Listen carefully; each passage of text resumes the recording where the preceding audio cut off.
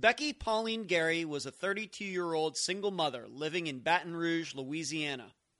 She liked making friends at local coffee shops and hobnobbing with the city's upper class.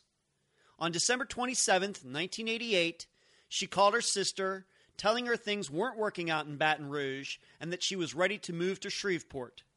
Becky was never seen again. I'm Ed Denzel, and this is Unfound.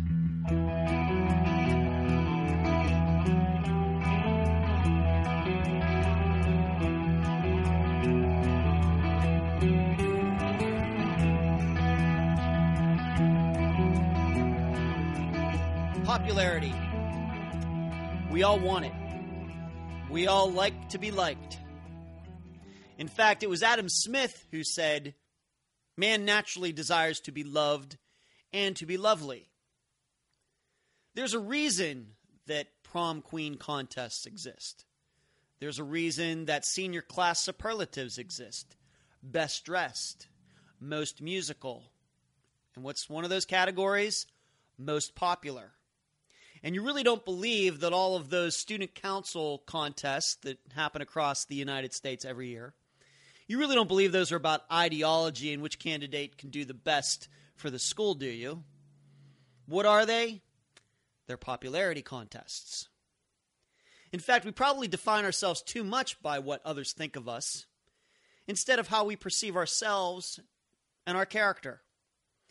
In fact, all of us at one time or another has sacrificed our values and morals to become more popular. It's called peer pressure.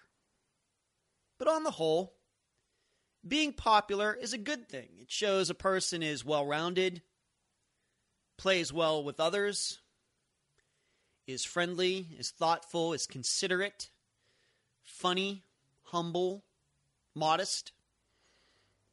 So, for the most part, it's a good thing. But there is a downside to it. Being popular can bring out the worst in other people. Jealousy, envy. Where do you think they got the idea for Mean Girls from? I think that was the title of a movie. And if a person becomes popular and they don't keep their ego in check, what happens? Fits of arrogance, demagoguery. And if it goes really, really, really far, megalomania. And as Claire said in The Breakfast Club, and maybe I'm showing my age here, there's a lot of pressure being popular. Now, how does that all relate to what we do on this show, Unfound, in missing persons cases? Well, on the upside, when it comes to somebody who is popular, or maybe we could say famous, when somebody like that disappears, there's a lot of news, a lot of coverage, a lot of people get interested in it, and that can't help but possibly solve the case much more quickly. The downside of being popular in a missing persons case is that, well, a lot of people know the victim, and that means there are more suspects. And in fact, as I told a listener recently in a conversation that had nothing to do with the case we're covering today, it's easier to figure out who murdered a hermit than who murdered the captain of the football team. Why? In the former, the police are simply looking for one person. In the latter, they have to exclude hundreds. Those were some of my thoughts as I became more and more familiar with the disappearance of Becky Gary. She was popular. She was liked. She seemingly did not have an enemy in the world. The people who knew her liked her. She loved being social. The problem, I believe, has been that so many people knew her, is that it's kind of hard to narrow down who might have wanted to make her disappear. All we know is something went wrong in December of 1988. And now a summary of the case. This is brought to you by my friend Megan Good's website, charlieproject.org. Becky Gary was last heard from on December 27, 1988, when she made a collect call to her sister Joyce in Shreveport to tell her that things weren't working out in Baton Rouge. Joyce, at that point, began to make arrangements for a family friend to go pick up Becky in a few days. When neither Becky's former boss or the family could locate Becky days later after New Year's, the landlord of Becky's apartment entered the residence to find everything packed up with suitcases and boxes on the bed. The bathtub was full of water. The coffee maker was still on, with 2 coffee cups sitting on a table. In addition, a ripped-up picture of Louisiana Governor Edwin Edwards was on the bed. Becky had been having an on-again, off-again affair with him for several years. The picture had formerly been in a frame and hung on a wall. Most importantly, a large manila envelope was missing. For the past year, Becky had been taking it with her everywhere. In fact, she told people that it should be opened if anything should ever happen to her. After Becky still was not seen or heard from for several days, a missing persons report was filed on January 14th, 1989. Unfortunately, in the meantime, the landlord cleaned out the apartment, so no true studying of the scene could be conducted. The interview for this episode is with Joyce Lee. She is the sister of Becky Gary, and as far as we know, she is the last person to speak to Becky before she disappeared. And just some housekeeping items before we get to that informative interview with Joyce. I remind you, you can find the show on Twitter. It's @UnfoundPodcast, all one word. You can email the show, unfoundpodcast@gmail.com. You can listen, share, subscribe on Podomatic and iTunes. Remember, this show is free. You can join the conversation on Facebook at the Unfound Discussion Group. And please spread the word about the show on sites like WebSleuth and Reddit and any other missing persons and true crime forums. And a particularly important news item, you should know that there's been a break in a case that we covered here on Unfound last year, I believe back in November. That was the disappearance of Alexis Badger / Andrea Bowman. Dennis Bowman, who has been the prime suspect in that case for a long time, and in fact, when I talked to Andrea's biological mother, Kathy, for that episode, Dennis Bowman's name came up quite frequently. He has been subpoenaed, and he will be appearing in front of a grand jury to be asked questions about Andrea's disappearance. There's something else, though. Kathy told me that she was speaking to one of the detectives in the case, and the detective admitted to listening to the episode in which I talked to Kathy about Andrea's disappearance. I'm not sure what that means, but it makes me feel pretty good. And I will admit I would love to hear news like that about any case that I've already covered on Unfound and any future case. That is great news for Kathy, and I'm very happy to hear that. Now, regarding this interview that I did with Joyce, we cover a lot of material, a lot of different people mentioned, a lot of different dates, a lot of facts. But most importantly, I do not want you to get caught up in the conspiracy side of this. Because you've already heard the summary of the case. You know that Becky was involved with a married governor of Louisiana. And frankly, Edwin Edwards was no angel. So I know it's very easy to get caught up in some sort of cover-up conspiracy. Joyce wanted me to convey this to you. Becky's daughter, Jamie, wanted me to convey this to all of you. And it's important to me as well is that you just accept Edwin Edwards' part of the story as equal to everything else. Because really, I think that's the way this case is ultimately going to get solved. It may be over the years that too many people have concentrated on the government angle when maybe other aspects of Becky's life need to be concentrated on. I'd appreciate that. I now present to you my interview with Joyce Lee, sister of Becky, and the last person we know of to have talked to Becky. But you should also know that Becky's daughter, Jamie Williams, also contributed to this interview and episode. Thank you, Jamie. I'm so happy to have on this episode of Unfound Becky Gary's sister, Joyce Lee. Joyce, welcome to Unfound. Oh, thank you. Please tell the listeners a little bit about your sister, maybe just a story or two about what you remember growing up with her, and that's how we'll start this interview out. We were actually just 13 months different in age, and we, grew up sharing everything, sharing clothes, sharing a bedroom, and, pretty much as, I guess, best friends, at one point, I think it was maybe 6th grade, we were in the same class together. Mm-hmm. Usually they didn't do that, but we had so much fun that year. And the teacher, we were kind of like the teacher's pets. He kind of just let us do whatever, So we had a really great time that year. But anyway, we pretty much had the same friends most of the time, until we got a little bit older. So we were, pretty much, best friends. Was she your older sister or younger sister? Older. She was 13 months older than me. Okay.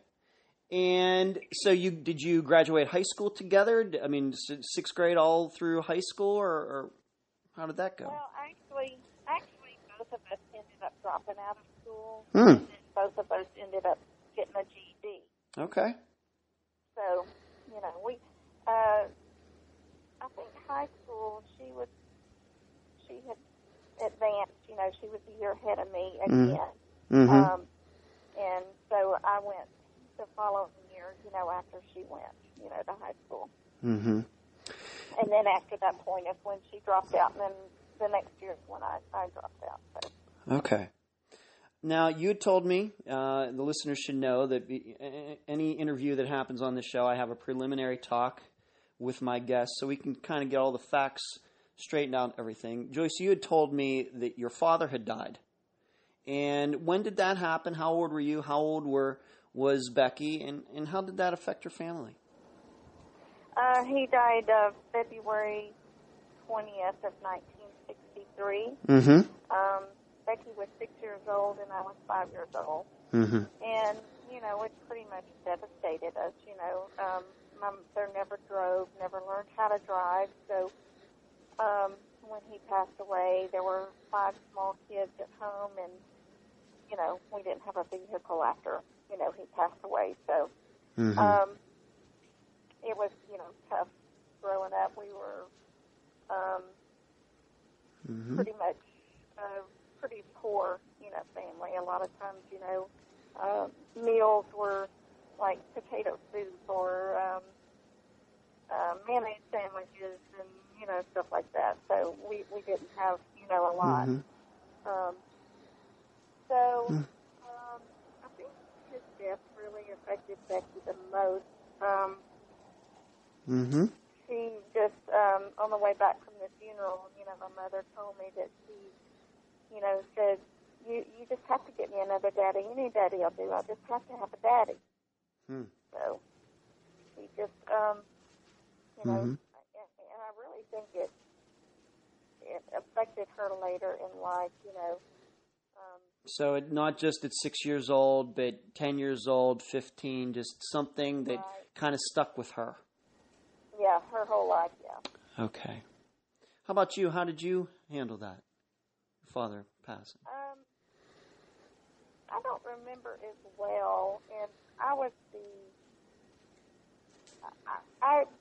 he had to sleep downstairs by himself, because he was sick. He had oxygen in his room. He had tuberculosis, and I snuck downstairs every night and slept with him. And but I don't remember feeling as big of a loss as what Becky did, and that's really kind of surprising, because I did sleep with him every night. And, I was the more sickly child. I had eye operations. I had a brain tumor behind my eye, and I had my first surgery at 9 months old, and then one surgery every year after that till 8 or 9 years old. So I think maybe Dad might have petted me a little bit more, and maybe that's why I went and slept with him. I don't really know. Okay. But All right. Now, we need to set this up that you got older. You both dropped out of high school, but that you ended up both getting GEDs. But you, as you said, this loss of your father, it tended to affect Becky more than it did you. And Becky got involved.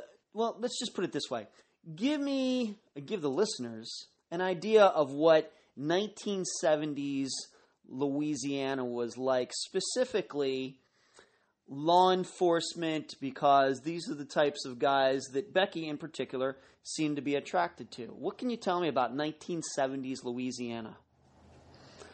Well, back in the 1970s in Shreveport especially, we were under a different type of government than what, there was not a police. Well, I guess there might have been a police chief. There was a commissioner of public safety rather than a mayor, I think. Or something to that effect. I've never heard of that. Commissioner of public safety. Okay. And he controlled, everything. He controlled the police department. He controlled everything. And he was later arrested. He was kind of like one of those crooked power guys, like you see in mafia movies and stuff. Okay. He used his... he was corrupt. Oh, he used his position to ingratiate, to enrich himself, put public money into his own pockets, things like that. Just kind of ran the town with an iron fist or something like that. So later, well, I guess whenever they switched to the different, type of government with the mayor and the police chief and that kind of stuff running things, and he was indicted and put in prison, and I think it was kind of ironic. He died like a month after, from a heart attack or something like that, But anyway, the police department pretty much, they did whatever he said to do, and, it was just kind of a real corrupt, Okay. You never knew who you could trust and who you couldn't, as far as the police department. Mm-hmm. But Becky got to be friends with some of these guys. Oh, yeah. Mm-hmm. She was always attracted to older, men in uniform, and like I said, I think that had something to do with our dad dying, Yeah. He, I guess, was searching for that father figure or whatever. Okay. So, and she would not be the first woman who was attracted to a man in a uniform, so I'm not going to blame her. Yeah. But these guys, some of them were corrupt, and some of them were, just not what we usually think of police in the United States these days. It's Right. maybe even in, I hope in Louisiana, hope it's a lot more orderly than it is now. But a story that you told me, maybe to illustrate this, was the story that you told me about you and a friend of yours. I'm not going to give her name, but you told me that some police came to your house one night looking for Becky, and they came inside. What happened? They came actually in the bedroom, and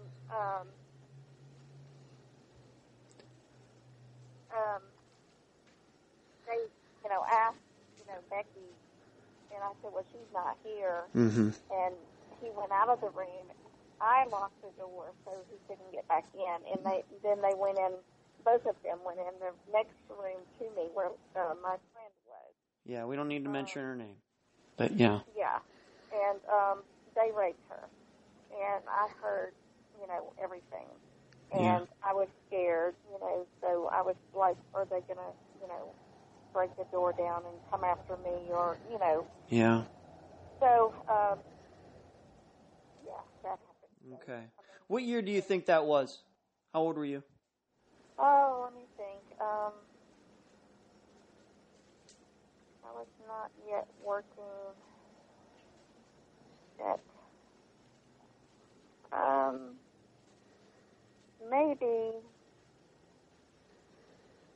maybe 16. All right. And was your friend around the same age, probably? Yeah. And just so the listeners, we can say that once again, these cops came to the house looking for Becky. She wasn't there. Instead, they raped a friend of yours. Did those cops ever pay for what they did? I can understand you were fearful, but did they get away with it? Yeah, they got away with it. We didn't report it. We were scared. We didn't know what to do. Okay. I think that'll give the listeners a good idea of Shreveport police in the 1970s. And once again, for the listeners, this is all information that's going to come back later. It's going to be pertinent later. Now, we don't want to sensationalize this. We're going to treat this guy like we treat anybody else on the show, but being that he had a relationship with your sister, we need to talk about it. What can you tell the listeners about Becky's relationship that started with the former governor of Louisiana, Edwin Edwards, in the late 70s, early 80s? What do you remember about that? I don't remember exactly how old she was when it started. I do know that she was a juvenile at the time. He would send limousines to the house to pick her up. One time in particular, she asked me, since she didn't have a vehicle at the time, she asked me to take her to this $1,000 plate dinner or whatever that was at the Civic Center. It was, I guess, a fundraiser for him or whatever. He was running for re-election or whatever. And so I took her, and we did not pay anything. And he was in the receiving line, when we walked in, and she introduced me to him, and he, caressed my hand and, told me it was nice to meet me. And then after the dinner was over, we went to the hotel where he was staying, and we went to the bar, and all of his bodyguards were in there, and they were buying our drinks. Wow. And I had to work the next day, so I, told Becky I was leaving, and she said she was going to stay there, that he would be, or she would go to him shortly, or I guess go to his room, So, but the bodyguards knew her very well, they called her by name, how you been doing, and hadn't seen you, blah, blah, blah, just like an old friend would greet another friend, So when you say that, when you say that the bodyguards knew her, it wasn't like they knew her as in they were trying to protect the governor from her. In fact, these bodyguards knew Becky, and they were friendly with her, and they kind of knew that the governor was having a relationship with her. Right. So we don't want to portray that she was not a stalker. She and Edwin Edwards had this kind of on-again, off-again relationship. Do you remember how the two of them met? Any ideas? I really don't know. Okay. I don't remember it at all. I do know she wrote him letters all the time, and, through years and years, she wrote letters to him, and she sent him flowers, like birthday or whatever, it was a long, It went right up until she disappeared. Right. So it was like she would move to Baton Rouge, and every time she would move to Baton Rouge, that was the reason she was moving to Baton Rouge. And then she worked on his campaign, So, she would move back, and then she would move back down there again. So that was an ongoing thing as well.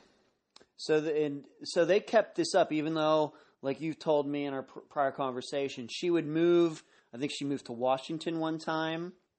Yeah. But then she'd always come back to Baton Rouge, and she'd she coming back to him or just coming back to the area to see family. But through all of this, like through the 80s, she and he had this, hot and cold relationship. Yeah. Okay. To your knowledge, was he ever violent with her? Did she ever say to you, he beat me up or anything? No. Never saw any bruises on her or anything like that. Just once again, this is going to be relevant later. No. Okay. So you would say that even though he was married, but otherwise he treated her fairly well. Yes, I would think so, yeah. Okay, and it should be known for the record that if anybody doesn't know Louisiana history, that Edwin Edwards actually is still alive today, but he did end up going to jail later for corruption and various charges having to do with his time as governor.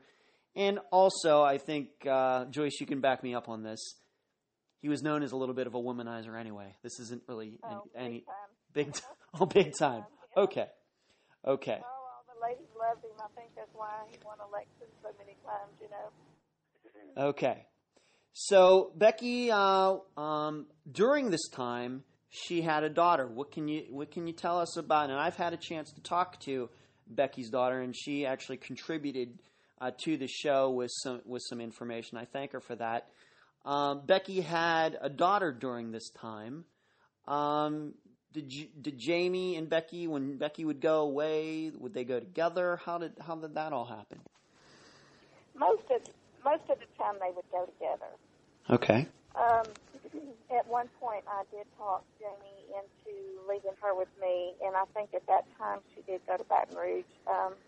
And I think Jamie might have been third grade, and so, you know, she stayed with me, and I sent her to school and all of that until she came back and knocked on the door, and there she was, you know. So, okay. all the other times she was with her. All right, and did the father of Jamie have any interaction in her life? Let's just put it that way. On and off. On and off. Okay. When Jamie was little, I would take her to where he was working security on the weekends, and Becky really didn't know about it. You know, I would just take her and. Okay. You know, then, you know, he would come to my mom's house sometimes and see her. Mm-hmm. You know, one time he took her and bought her clothes. Okay. All right. So during the 80s, Becky's working. She's being a single mom. She's moving away from the area. She's coming back. She's having this relationship with Edwin Edwards on and off, but she was seeing other guys as well. Yes. Okay, but Edwin Edwards was like always the number one guy, kinda. Yeah. Okay, so if she was with some guy and Edwin Edwards came into town or called her up or something, she'd probably, that was the number one guy that got her attention. Let's just put that. Right. Okay. Let's come up a little closer to the time that she disappeared. What do you remember about that time? Let's just say 87 into 88. What do you remember about that time that sticks out to you? What was going on in Becky's life at that time? Well, she was here, I know for a fact, in 87, in Freeport, and sometime during that year, she was interrogated by the new Shreveport police chief about any knowledge of wrongdoing of different members of the Shreveport Police Department. She was pretty shook up after that, and it just seems to me that after that time is when she started becoming paranoid and looking out the window and gathered papers or whatever in this manila envelope that she, you know, carried around. Yes. And then at the end of 87, February, no, it must have been the beginning. Anyway, towards the middle, somewhere in that year, she went to Baton Rouge again. And then I was getting married in February of 89, so the 88 is, you know, she was in Baton Rouge, so it could have been later, 87. But you were in Shreveport. She's in Baton Rouge. Yeah. Okay. Was she going to be in your wedding? Was she one of the bridesmaids, or your?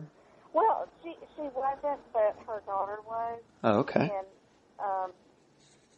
but she wouldn't have missed it for anything. Okay.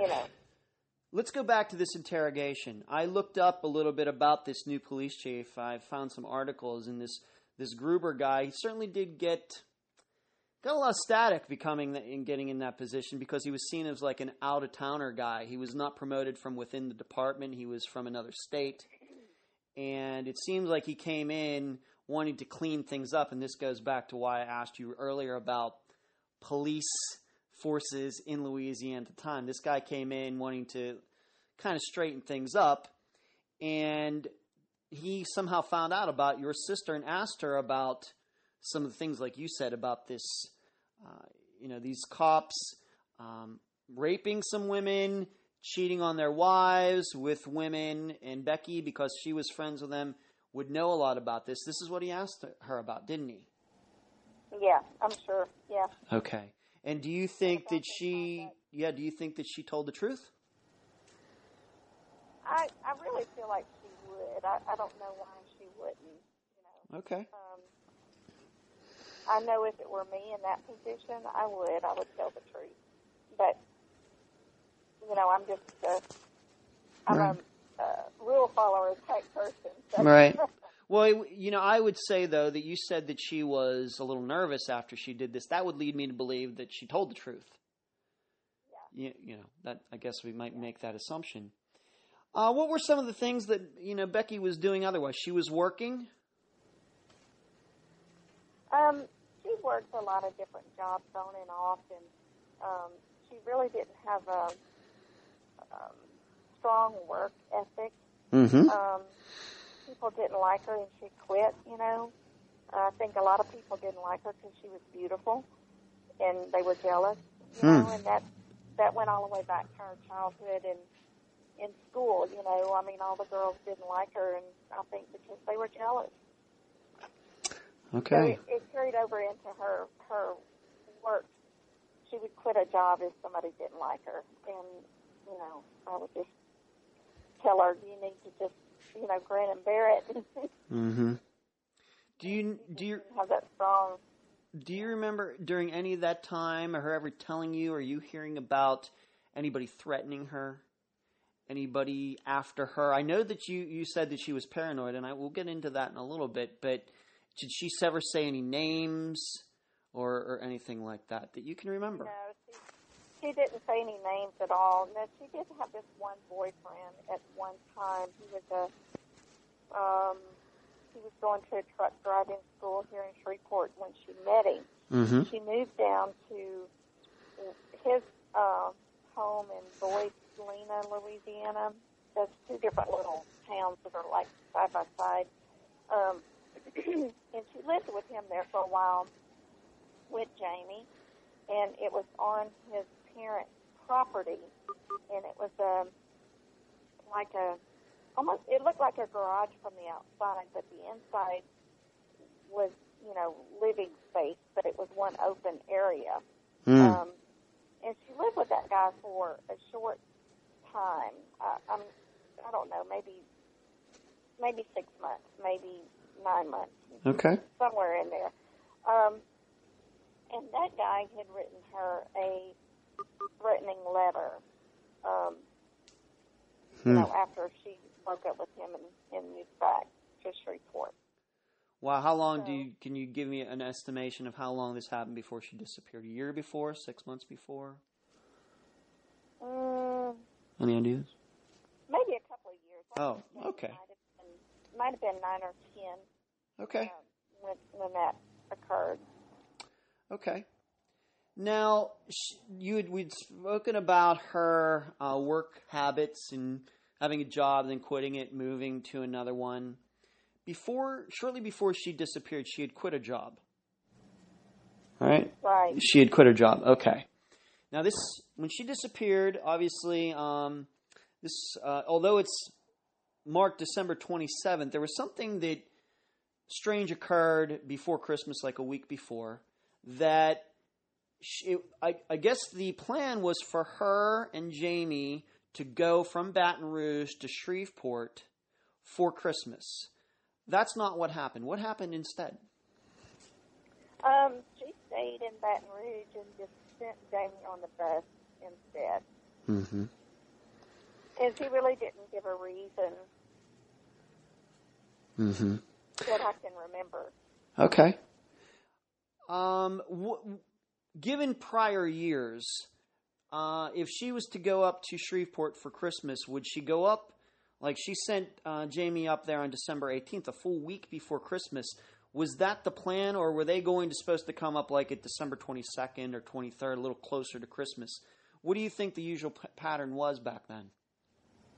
Well, I don't think she had really decided exactly what date, that they were coming. And I kind of pressured her into, getting Jamie here as soon as she could, because we needed to measure for dresses and that kind of stuff, for the wedding. Okay, well then that would make sense. A week before, I guess, would, give you a chance to do that before Christmas came around and, you get involved in all of that. Would it have surprised you if on December 18th, both Becky and Jamie ended up going to Shreveport? Would that have been any surprise? No, it wouldn't have been. Okay. And I've talked to Jamie about this. She also has no idea why her mother didn't go with her up to Shreveport, right? No idea. Right. Mm-hmm. No idea. And really, well, we kind of suspect, and maybe we'll get into that in a moment. So she abruptly, out of nowhere, sends Jamie alone on a bus, 12 years old, to Shreveport. So Becky is staying by herself in Baton Rouge for some reason. Did you have a chance to talk to her in those days after Jamie had already reached Shreveport? I was thinking back. I wish I had a copy of that phone deal. I really do. But I was thinking back. I think I did speak with her several times during that time period leading up to the 27th. Okay. After Jamie was on the bus, because of course when I picked Jamie up from the bus station, I called her and told her. Well, I think she called us because she didn't have a phone. I think she called to make sure that she had made it here and that kind of stuff. And we talked frequently, all the time, no matter where she lived. She at least a couple of times a week or so. Okay. So I feel pretty sure that one, we talked right after Jamie got here, and then we probably talked at least 2 other times, if not more, leading up to that last phone call on the 27th. Okay.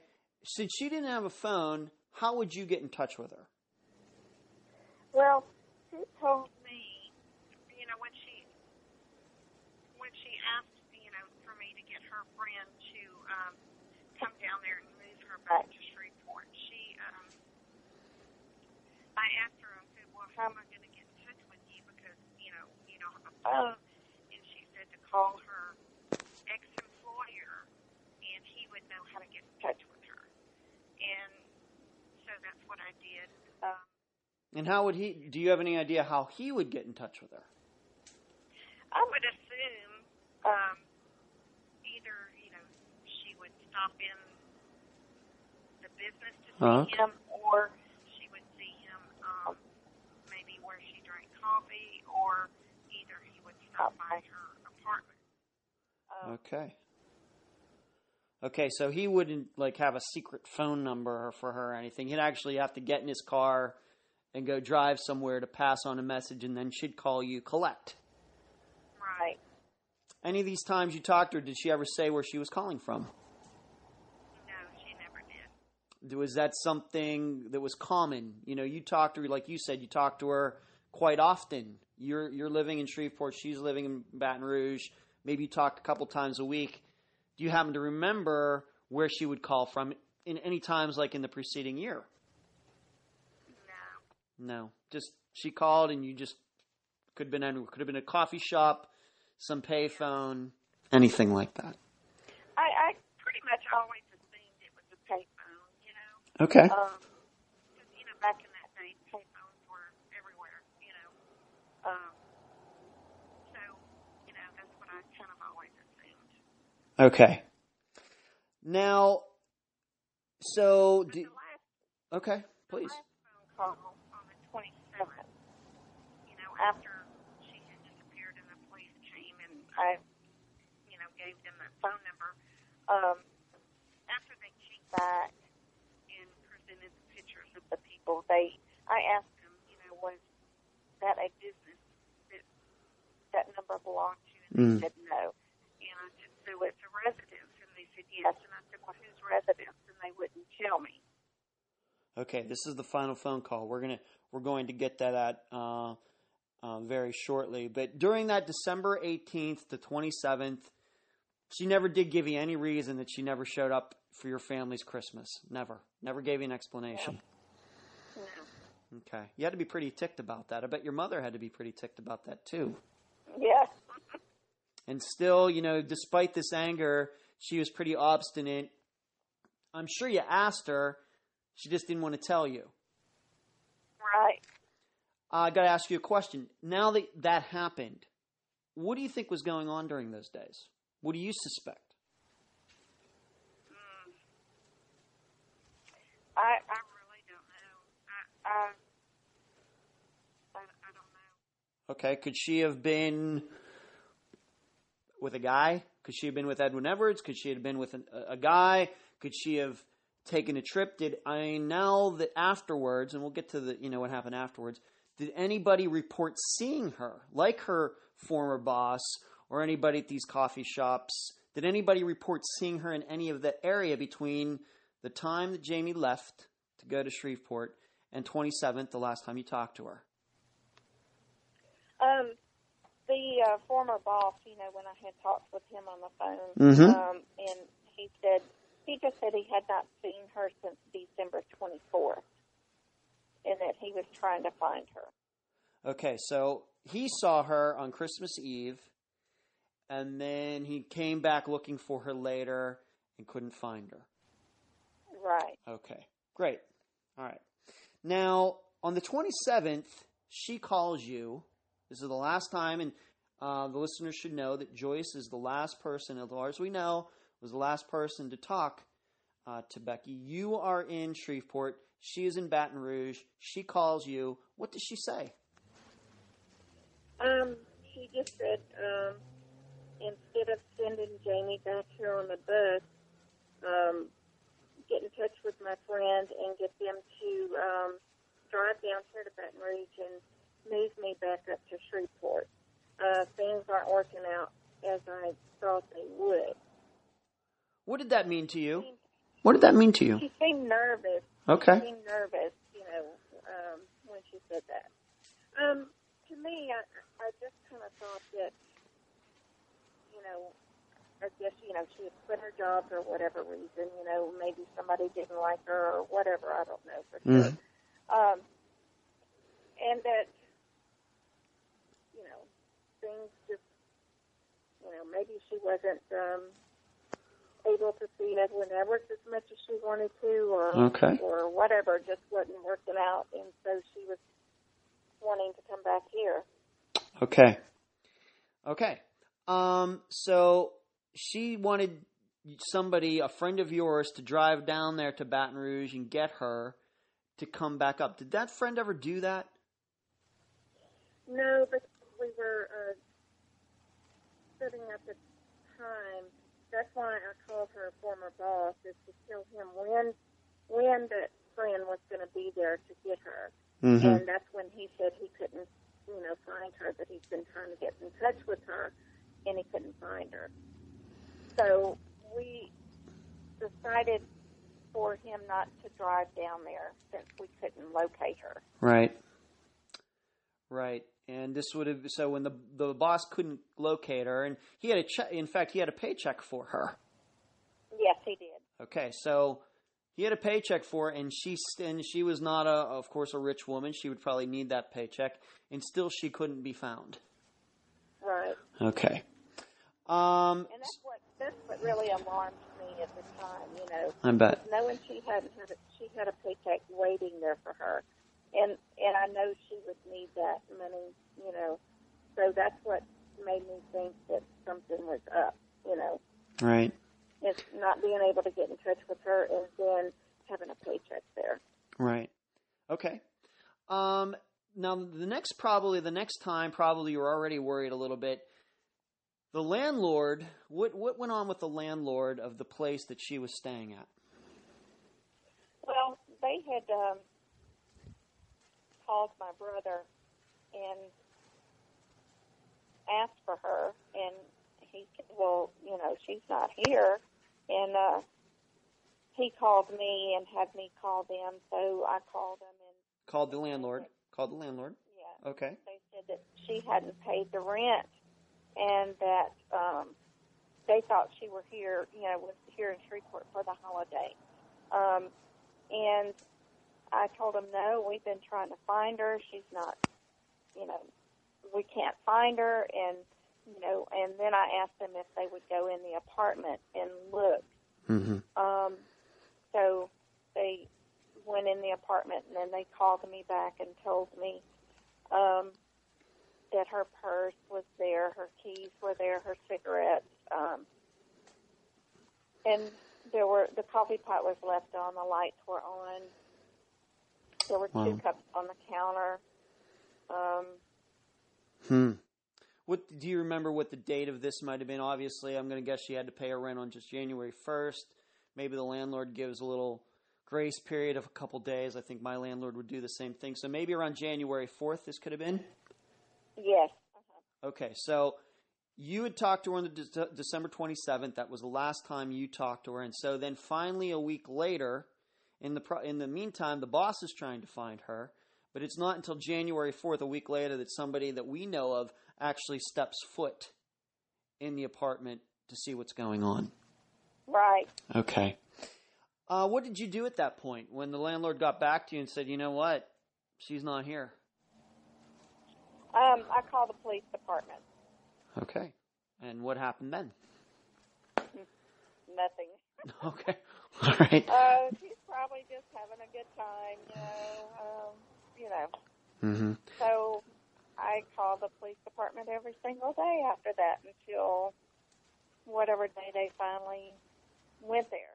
And was that a week later, 2 weeks later? I don't remember exactly. Was it before February? Yeah, it was before February. Okay. As a matter of fact, that's the case. The date that I finally got them to go is the date they used in the case ID of her formal case, you know, okay. missing persons case.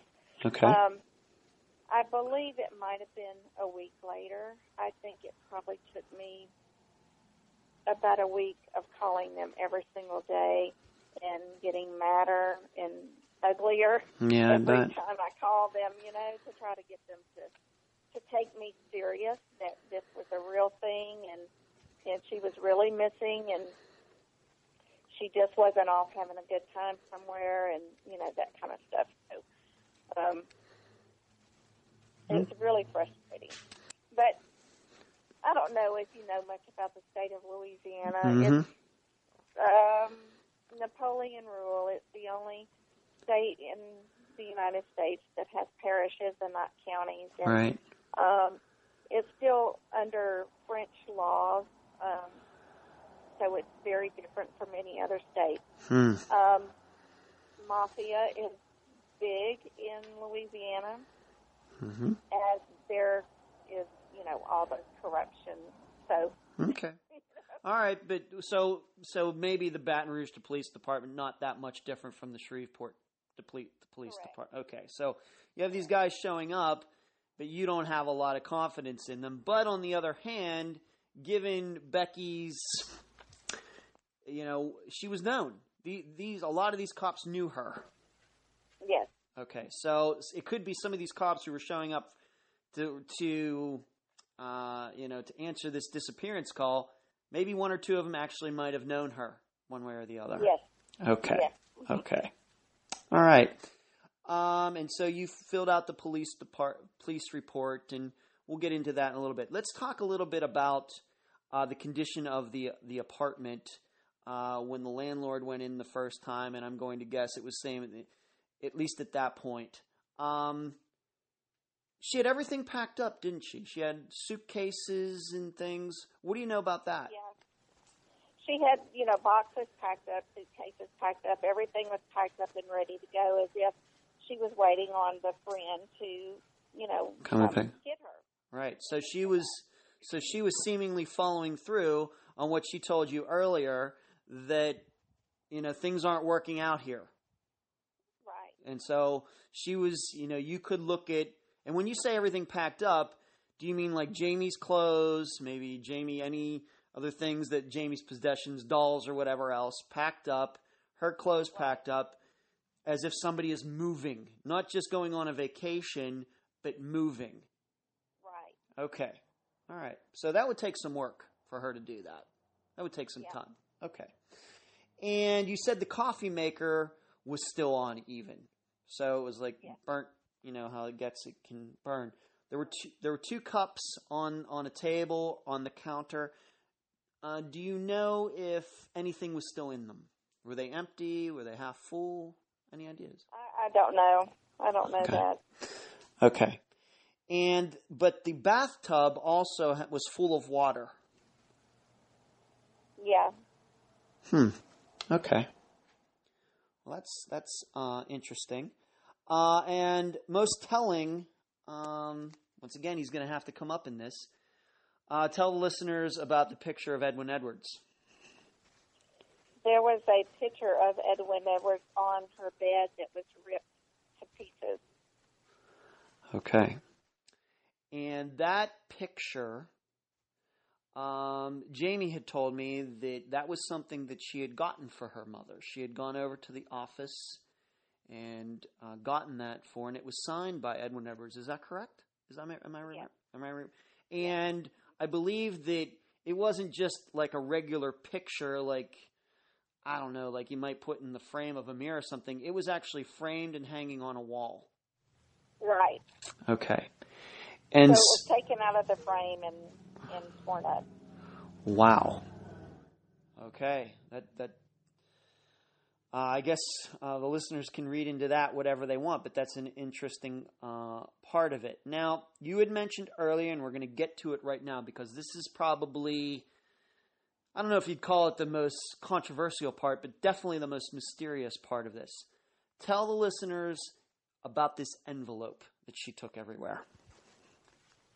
Yeah, right before she moved that time to go back to Baton Rouge, after her interrogation at the Shreveport Police Department, she came up with this manila envelope, 8.5 by 11, and it was pretty thick with papers. And she told me, if anything happens to me, it's all in this envelope.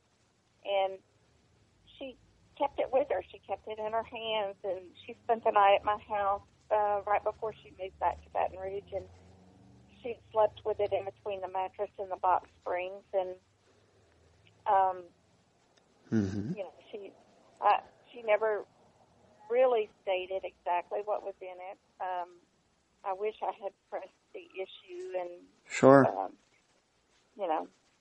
sure, but you don't really think about those things at the time, I have to ask you this: is there at any point when she was doing this that you thought, she's just putting me on? Did that ever go through your head? Or did you from day one, do you think, man, this is something serious? Yeah, I thought it was something serious. I thought, that okay, that she was into something that, Mm-hmm. So when you say envelope, it was a manila envelope. Was it like regular, like 8 by 11 paper size, or was it like one of those legal that tend to be like? I think it was paper size. Okay. I don't think it was a legal size. Okay, so 8 by 11. And how thick was it? Did it have any weight to it? Did it make any noise when she put it on the counter? Anything like that? No, it was probably an inch thick. Okay. Do you remember the first time? You said it popped up sometime after she was interrogated in Shreveport. Right. Do you think that there were like pictures in there, or have you really sat down and thought about what could have been in there? Because I ask you because the listeners are probably thinking, well, what could somebody have had in 1987, 88, kind of before computers, before the internet? What would she have been able to get her hands on that might be dangerous? I really don't know. Mm-hmm. It could be, could have been pictures, and it could have been handwritten documents or photocopied documents. I really don't know. Don't know. Okay. But, so she took that with her everywhere. She had it, I guess, I'm going to say, for at least a year, because the interrogation happened, I think, in 1987. And so when her apartment was checked out, the envelope wasn't there, was it? No, it wasn't. Completely disappeared.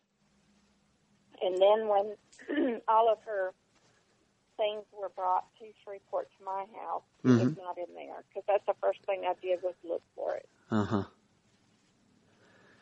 Well, that certainly does lend credence to the idea that there might have actually been some important things in there. Yeah. And I'm sure your family had to be really creeped out by that too. I mean, obviously your sister's gone, your mother's daughter's gone, everybody's sad, but then that probably added another whole layer to this. Right. Yeah. And it was discussed, with the Baton Rouge Police Department detectives as well. Right. Of course. But she left her purse there, her cigarettes. I mean, it really just looks like she just walked off and took that envelope with her. Yeah, possible. Yeah. Any forensics done? Anything like that? No. They didn't do anything. By the time that the Baton Rouge Police Department arrived at her apartment to check it, it had been emptied out. It had been cleaned. There was, it was ready to rent again. There was, the apartment complex was going to put all of her stuff on the street. So I had my brother that was stationed at Keefer Air Force Base in Biloxi to go over there and get all of her stuff and bring to my house. How many people got to see the interior of the apartment before everything was taken out of it? The landlord got to see it. Did the police get to see it? No. Wow. Probably my brother Glenn, the one that got her stuff and brought, to my house in Shreveport. Probably just the landlord and him. Okay, so really what we're saying is what we know about the apartment and its condition really just comes from two people, the landlord and your brother. Right. Okay, so were there any pictures taken of the inside? No. To see everything and where it was sitting or anything? No. Wow. Okay, well that makes it tough. Yeah, and then, my brother had just said, there was no, and the apartment manager as well, there was no sign of forced entry that you could see. Okay. It just seems to me if the bathtub's full of water, something seems like she'd just put all this stuff together. I mean, somebody, your average person probably look at this and say, she did all this work, putting all this stuff, getting ready to go back to Shreveport, was running a bath, going to take a nice bath, and somebody came to the door, somebody she knew. And you could look at it that way, given that there were two cups there, and the coffee maker was on. So that's kind of what I had thought. I mean, that's certainly what it looked like to me. Okay. No forced entry or anything. All of her stuff is there. So somebody came to the door that she knew. Yeah. And regarding the missing persons report, when was that filed? And I know that you're not very pleased with the police department, but you did file a report. And what went on there? It was filed probably maybe the second week in January of 1989. Because, as I said before, it took me that long to get them to even take me serious. And yeah. They, I guess, went to the apartment complex first. They talked to the apartment manager. They looked at the apartment, after the fact. They sent two missing persons detectives to Shreveport and talked to me. They went through all of her stuff and looked through all of her stuff. They went back to Baton Rouge, and at that time they talked to me on the phone pretty frequently. Okay. And then a few months later, I got a call, and it was homicide detectives and not missing persons detectives, which I thought was kind of strange because without, why, and I asked them, why was it turned over to homicide? I mean, but I really didn't get a straight answer on that. But anyway, they came to Shreveport and they interviewed they wanted all the family members, and they interviewed all of those. And it seems like they had a camera, with the lights and all that kind of stuff. They had 3 pictures of 3 different men, and asked Jamie if she knew them, and she did know all 3 of them. She did. Who were they? You don't say any names. Just who were. Just give the descriptions or how Becky might have known them. How about that? Jamie called all 3 of them by name. I don't remember what their names were actually, but one of them was somebody I think that lived at the apartment complex.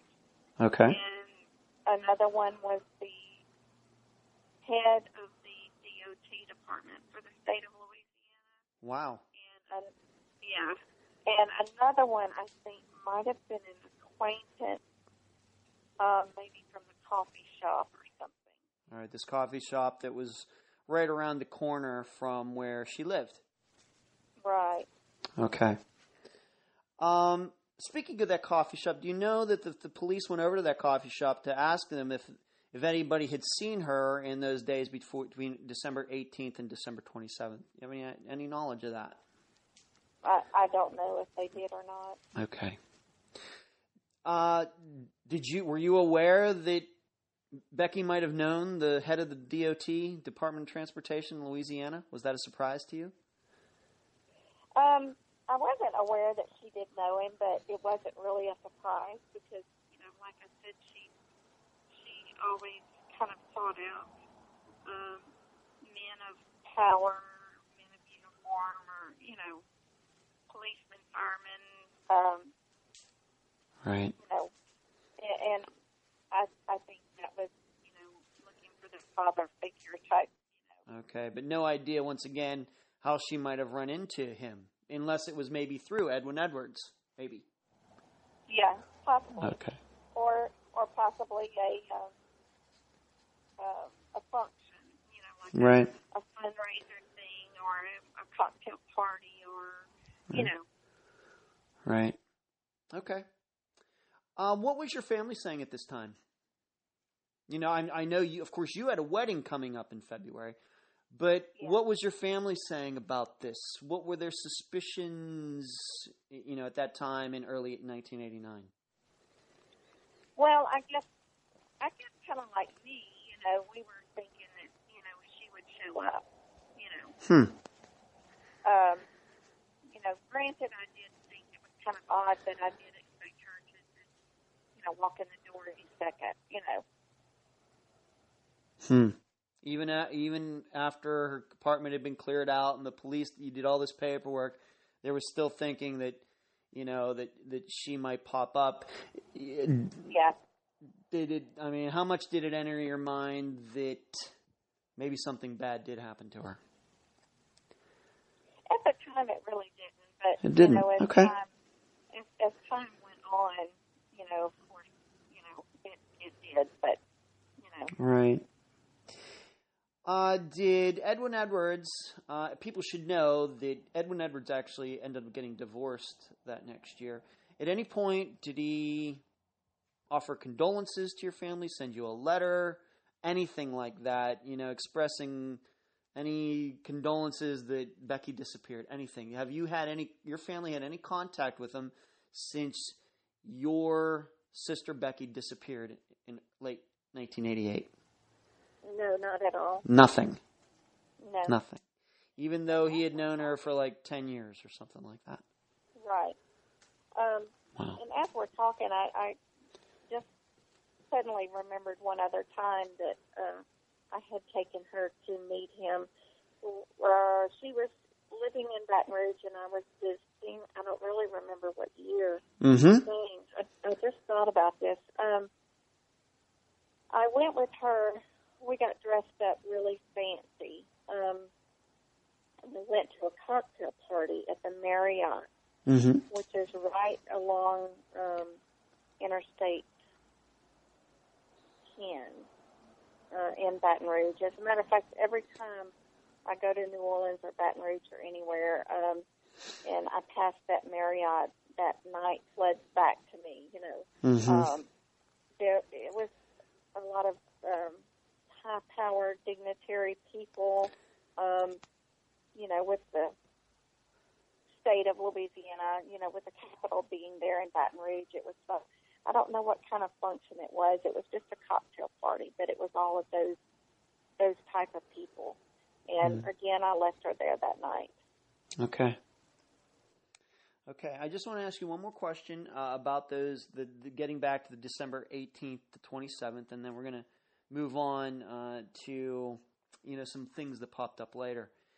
Is there any chance that between that time of December 18th to 27th that maybe Becky wasn't in town at all? I know the boss said that he ran into her on Christmas Eve, but is there any chance that maybe she went on a little trip with Edwin Edwards or somebody else? She was out of town. I mean, you were talking to her, but it was she could have been, or do you believe that she was in Baton Rouge all that time, those 9 days? I kind of believe she was in Baton Rouge because Okay. you know, the telephone bill when I got it, all the numbers were Baton Rouge area code. Right. I'm glad you brought that up. You actually at one point had the number of the last phone she called from because she was calling collect. Unfortunately, that's gotten lost over the years, or the police took it, right? Right. Wow. And and I remember you said earlier in this conversation that the police had told you that it was a residence that she called from. Correct. Wow. But they wouldn't give me the name of who it was. Yeah.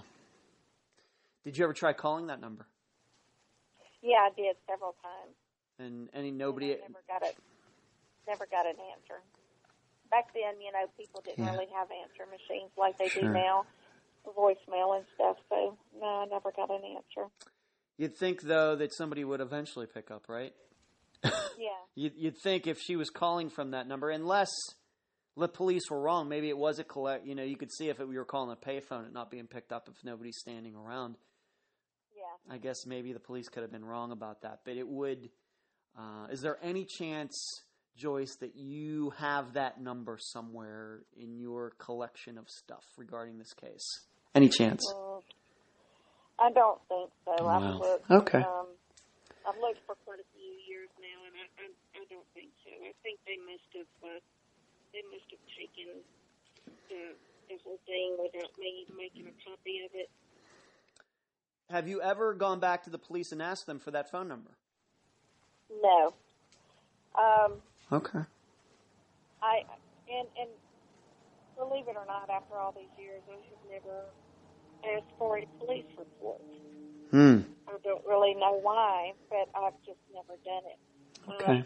I would like to go to Baton Rouge, and I've told my daughter several times, you know, that we need to take a little road trip to Baton Rouge to the police department and ask to see her file, get a copy of the police report, and, perhaps that phone number. Right. Well, if you ever do, you know what? I know we're going to keep in contact after this interview, after this episode airs, but if you ever do that, I hope you let me know. Especially if you can find that phone number. With the internet these days, you can do all sorts of crazy things when it comes to tracking down phone numbers and things. We might, maybe we get lucky. We might be able to find out where what that phone number was connected to in 1988. Yeah. It's a lot easier to do that now than it was back then. Yeah. My daughter had told me a few months ago that she asked me for a copy of the police report, and I said, believe it or not, I don't have one. I said, why? And she said, well, I want to do my own little investigation. Yeah. I said, really? Yeah. My daughter works in, she's the head of a thing for human trafficking. Oh, my.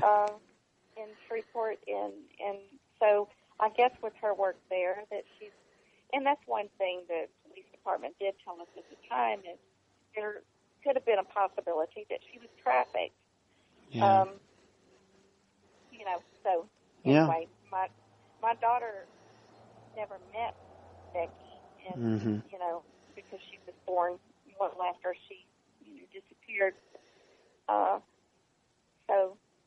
Okay. I'll let you know if we make that trip down there. I would like to know about that. I would. We just have a few more things to cover, then we'll wrap this up. Now, a few years later, the police. This was, I think, a couple things that actually Jamie had told me.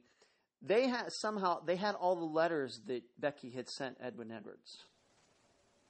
Yeah, and that was surprising to me, why he would keep those kind of letters. Mm-hmm.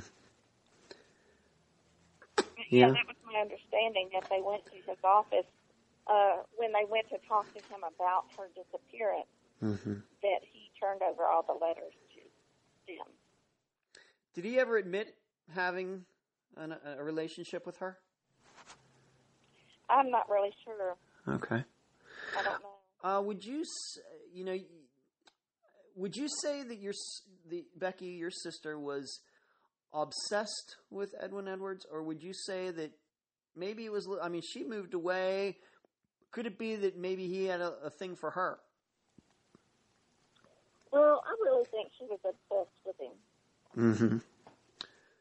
Because I would look at it, being that he kept all these letters. If you're getting letters from somebody that it seems. I agree with you. Why did he keep the letters? That's a little strange.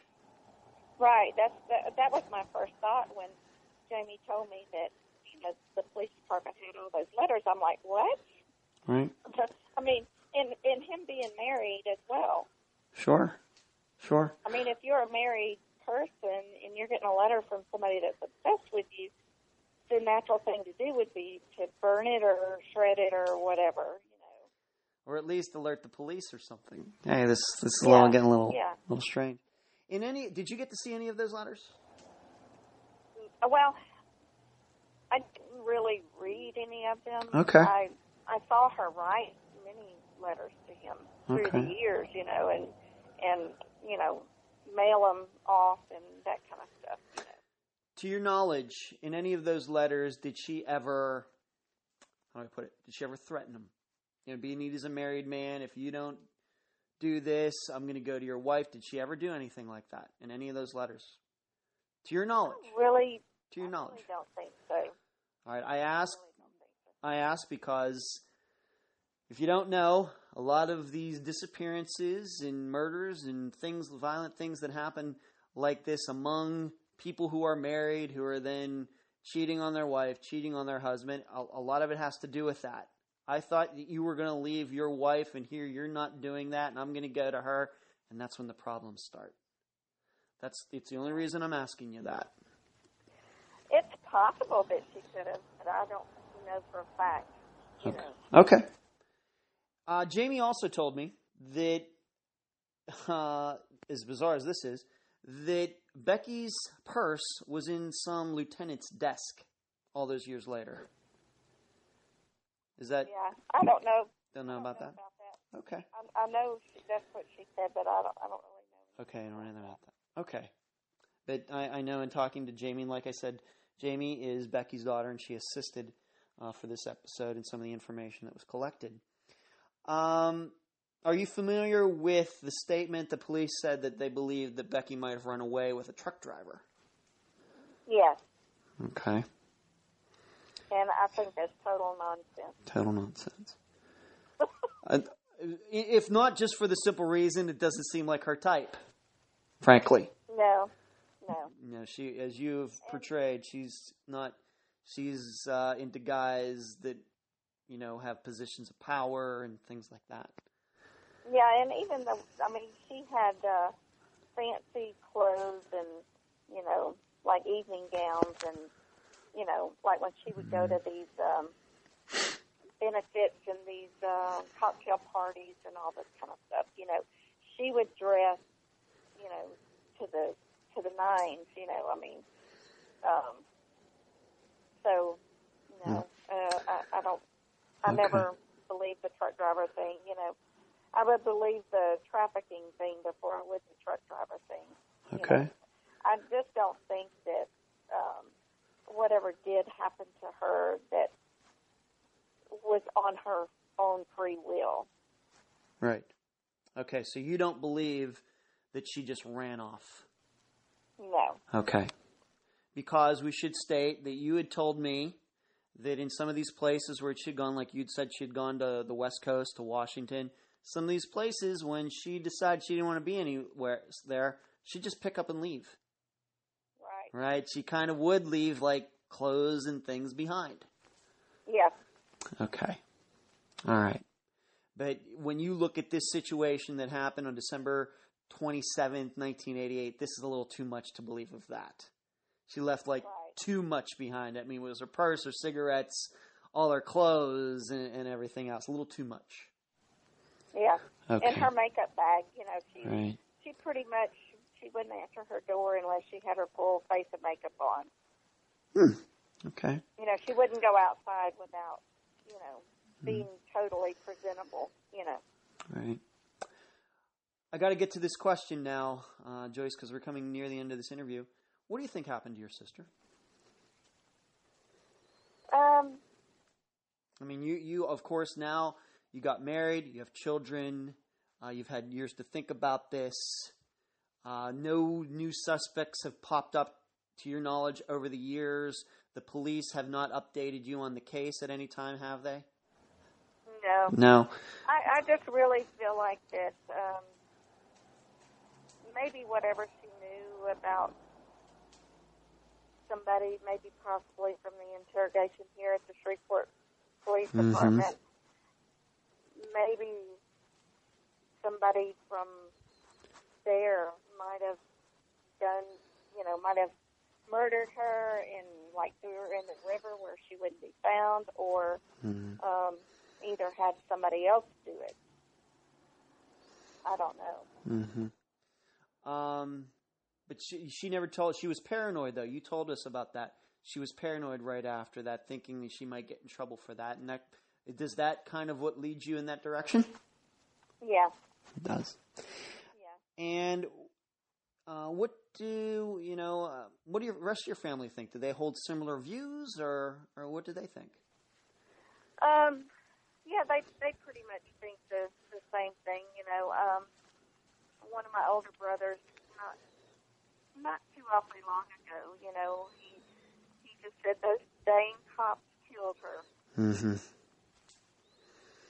I'm covering up. That's what he said. You know. Okay. Wow, this is a tough one. How did this affect your family? You know, when of course your wedding came and went, you got married, she wasn't there. How has it affected your family over the years? It's been a really sad time with her not being with us on all occasions, on Thanksgiving, on Christmas, on her birthday, you know, my birthday, my mom's birthday, just every occasion that comes around, you know, we always we always say a prayer and acknowledge, that she is not with us. Mm-hmm. Okay. If my listeners can help you out, and as you know, we had a discussion before we started this interview that it does seem like people listen to the show and some good things have happened. It's only been around 4 months, but we've generated at least 2 new leads in 2 cases that I've covered. I just found an interesting thing that happened today regarding a case I covered where a suspect in a disappearance is being subpoenaed to appear before a grand jury, and one of the policemen said he actually listened to this show. So we're trying to make things here happen at Unfound. How can my listeners help you out? Where can they find you? And any more information about how they can help you? Have a Facebook page, any information like that? Yeah, there is a Facebook page that is called Help Find Rebecca Pauline Gary Missing December 27th, 1988. You can message on that, Facebook page would probably be the fastest. Okay. Myself and Jamie both, we, pretty much monitor that page every day, and any messages or likes or whatever that comes through there, we respond pretty quickly to. Mm-hmm. Do you over the years, have you ever gone to any get-togethers with other family members who have lost loved ones to disappearances? There's a few organizations out there, like Kelly Murphy was on my show. She heads up Project Jason. Have you ever gone to anything like that? No, I haven't. And an acquaintance here in Shreveport, she has every December she has a banquet, for families of missing loved ones, and I just have never been able to bring myself to go. I get too emotional. I don't know if Jamie mentioned to you that this past year we, for the first time, had our DNA samples taken. So it took from 1988 to 2016 or late 15. I don't remember exactly. Somewhere in that range, just for us to get our DNA, to get that DNA encoded to see if there's any matches. Yeah. So that's the kind of help that we've received from the police department. Yeah. Well, you're not alone. I mean, I've had some other people who have, disappeared, and all of a sudden, police show up one day and say, "Hey, we'd like your DNA to put in a database." So that's not so strange, but sometimes it takes some time. You're right. That was actually done here in the Shreveport, actually Bossier Police Department, because of another case of a missing girl that had been found. It kind of gave us some renewed hope, and we kind of got in touch with the detective on that case, and she called down to Baton Rouge because it was their jurisdiction. That's the first thing she asked us if we had our DNA done, and she couldn't get any cooperation from the Baton Rouge Police Department, and so she got her boss to file some type of paper and get an override where they could do DNA in Bossier instead of us having to go to Baton Rouge to do it.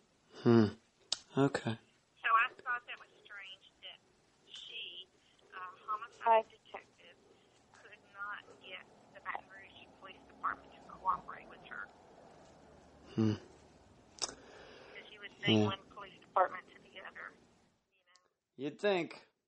You would think. Cooperate. You'd think. You would think so, Joyce. Anything else before I leave you tonight? Anything else? That's all that I can think of, actually. Okay. I would just say that you should maybe think about going to one of those events. I think that you'd find that they can be rewarding. People supporting other people. Just never know who you can run into there. That can help you with your sister's case. So maybe next December you think about it. You got a long time to figure that out. You maybe think about it this year. Yeah. And another thing, we've never done a declaration of death on her. Okay. It's just kind of hard to do when there's not a body. It is. Because you hold on to that hope that, they're still alive somewhere and that they can show up. You hear these things on the news, about these women that have been missing for many, many years, and then they show up. So that kind of just gives renewed hope, every time I see one of those. And then it's like, we're not going to do a declaration of death because we still have that hope. Yeah, and you know what? There's nothing wrong with that, Joyce. There's nothing wrong with that. Nothing wrong with that at all. Joyce, thank you for being on this episode of Unfound. I'm gonna try everything I can to help you out. Okay, I appreciate it much.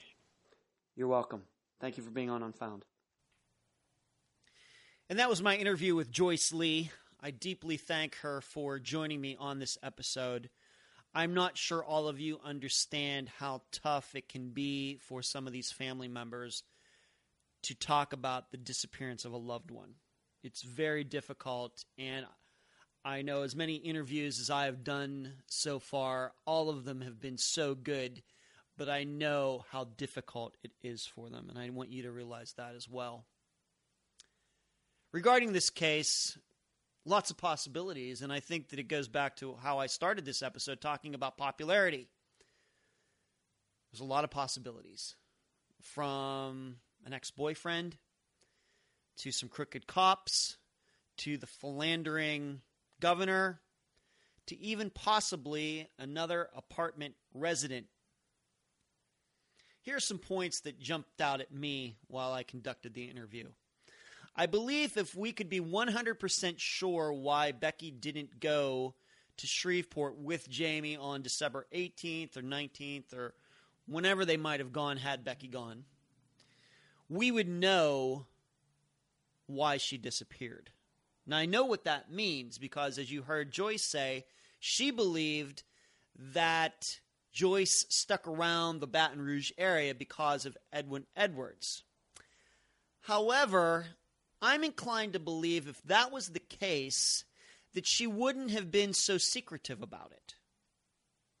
She wouldn't have been maybe so abrupt because, once again, at that point, Becky and Edwin Edwards had had this affair going on for years. In fact, the family knew about it. And I think that it would have been better for Becky just to admit that she was going to stay in Baton Rouge to spend the Christmas time with Edwin Edwards than to not tell anybody and leave it all up in the air. And really, it seems, just upset her family more. So it seems like that would be kind of the information that she would tell her family, not that she would withhold it. And it should also be noted, it's not just the family who didn't know why she continued to stay in Baton Rouge. It doesn't seem like anybody knew that. Now, see, how I would define that is maybe she didn't tell anybody why she was staying in Baton Rouge is maybe because she didn't want to get any crap for what she was doing. Meaning maybe she was going to be spending time with somebody who the family didn't like, who was suspicious, something like that, in contrast to her maybe just withholding that it was Edwin Edwards, which was something that the family kind of knew about anyway. So when it gets to the 27th and she says that things aren't working out here in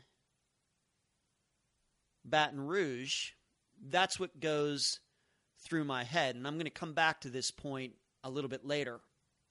The envelope. I'm not sure what to make of it. I just don't know. She carried it around with her, it sounds to me, for a year. I mean, quite a long time, as Joyce explained. And nobody ever got to see the inside of it. And really, when you hear about something like that, it's almost like a true crime novel, a piece of fiction, or a movie. And I have to tell you, I've spent a lot of time, being that true crime shows, and especially this show, is about the accumulation of information. What kind of information could Becky have accumulated that would have been an inch thick that she would take around that could be incriminating to somebody should she disappear? Once again, where would she get that information? And I know that Joyce answered that question. I'm still not sure that I know what the answer is to that. Once again, trying to think back to 1988. Because once again, it's not like somebody could go on the internet and go to some website and find out some information on some public official that's somewhat salacious, print it out and put it in an envelope for safekeeping in a safe, for somewhere down the road. Couldn't do that in 1988. So I don't know what was in the envelope. And then it's disappeared. I don't know. Maybe you all have some insight. Regarding the interrogation and the paranoia, I believe that was real. I did some looking up of the new chief in Shreveport who came in and wanted to clean things up. He had a hard time doing that because he was seen as being from out of town. They did not promote from within. And he did, I don't know if he was successful, but he gave it his best shot to try to clean that department up. I'm just wondering how he found out about Becky in the first place. That might be interesting to me. Because then it might lead to the idea of why she was paranoid after that. But I also keep in mind that interrogation was done sometime in 1987. She didn't disappear till the end of 1988. So over a year later, somebody could still be harboring a grudge for the testimony. I just don't know. I don't know what to make of it. As far as her running off, I tend to agree with Joyce that she might have believed that at the beginning, given how Becky had left places before, kind of left everything and moved on. But this seems not like that. Being that she had everything packed up, it was enough that she would have needed help to move all of that stuff. Why pack all of that stuff and then leave it there? And as Joyce mentioned, she left her purse there, her cigarettes there. Things that she would definitely, in makeup, as Joyce also said, she would definitely take those things if she was running off, as the police said, with a truck driver, let's just say. I got to tell you, I know this is going to seem very strange, but this case reminds me a lot of the disappearance of Jennifer Kesse, which happened in Orlando. What year was it? 2005, 2006. And I know that may seem strange, and that's not a case I'm ever going to cover on this show because it's already been covered over and over and over again. It's gotten plenty of attention, and my attitude is I want to go find cases that aren't as well known because those people need attention too, those families, those victims. But over the years, I've convinced myself that the reason Jennifer Kesse disappeared is because although she was engaged and she had just come back from a trip, I'm thinking that she probably had another guy on the side. And don't have time to get into all of that. And this other guy was upset that she went on this trip with her fiancé.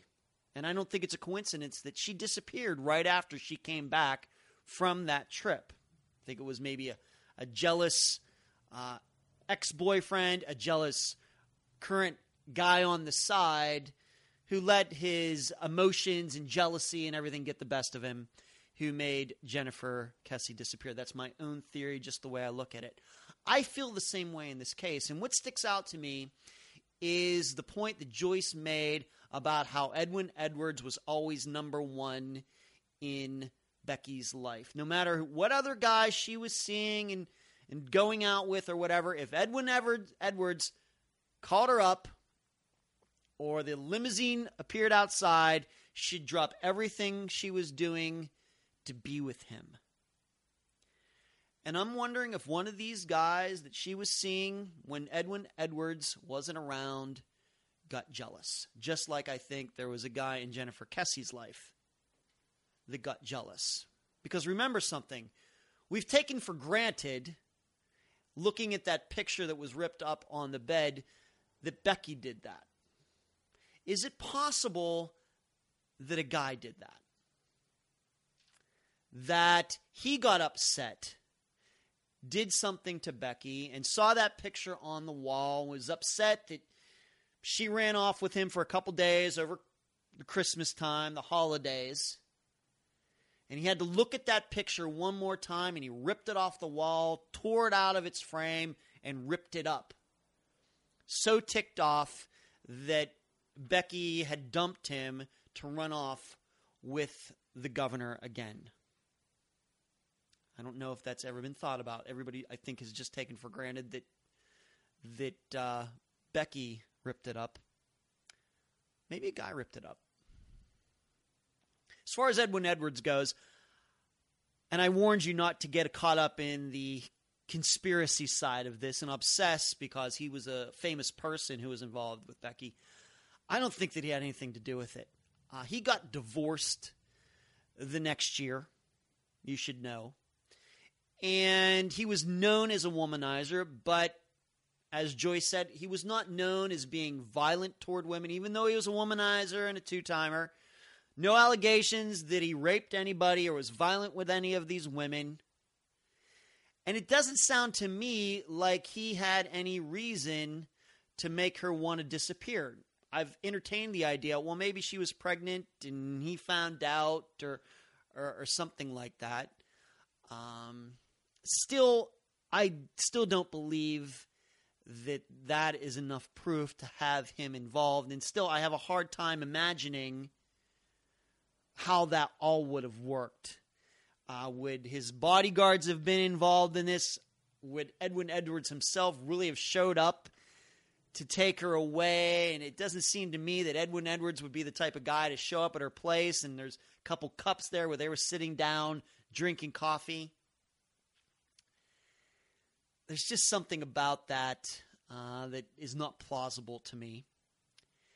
And I got to tell you, as Joyce and I talked about, it would really be nice to try to track down that phone number that Becky called from on December 27th. That would be a pretty good clue. She says that the police in Baton Rouge have that. It'd really be nice to get a hold of it because I think with technology today, we could go back and find out whose phone number that was back then. What I think needs to happen in this case is somebody in Louisiana needs to step up. Somebody who remembers Shreveport and Baton Rouge in the 1980s. Maybe somebody who was on the police force in those times. Somebody who remembers when this happened. Somebody who might have even known Becky that hasn't been interviewed so far. But I think this is a disappearance that absolutely can be solved, can be resolved. But somebody in Baton Rouge in particular needs to step up and think back to Christmas time, 1988. Did they see something strange? Did they hear something strange? Did some guy later, make a confession over a beer? Back in 1988, I knew this woman, Becky, and this happened. And somebody who's bottled it up all these years. I think that's what needs to happen. Now, all of you know about this case, and you can go out there and talk about it. Maybe do your own research, especially those of you who live in Louisiana, in particular the Baton Rouge area, and maybe you can turn something up and give Becky's family the results they're looking for. Thank you for listening. I'm Ed Densel, and you've been listening to Unfound.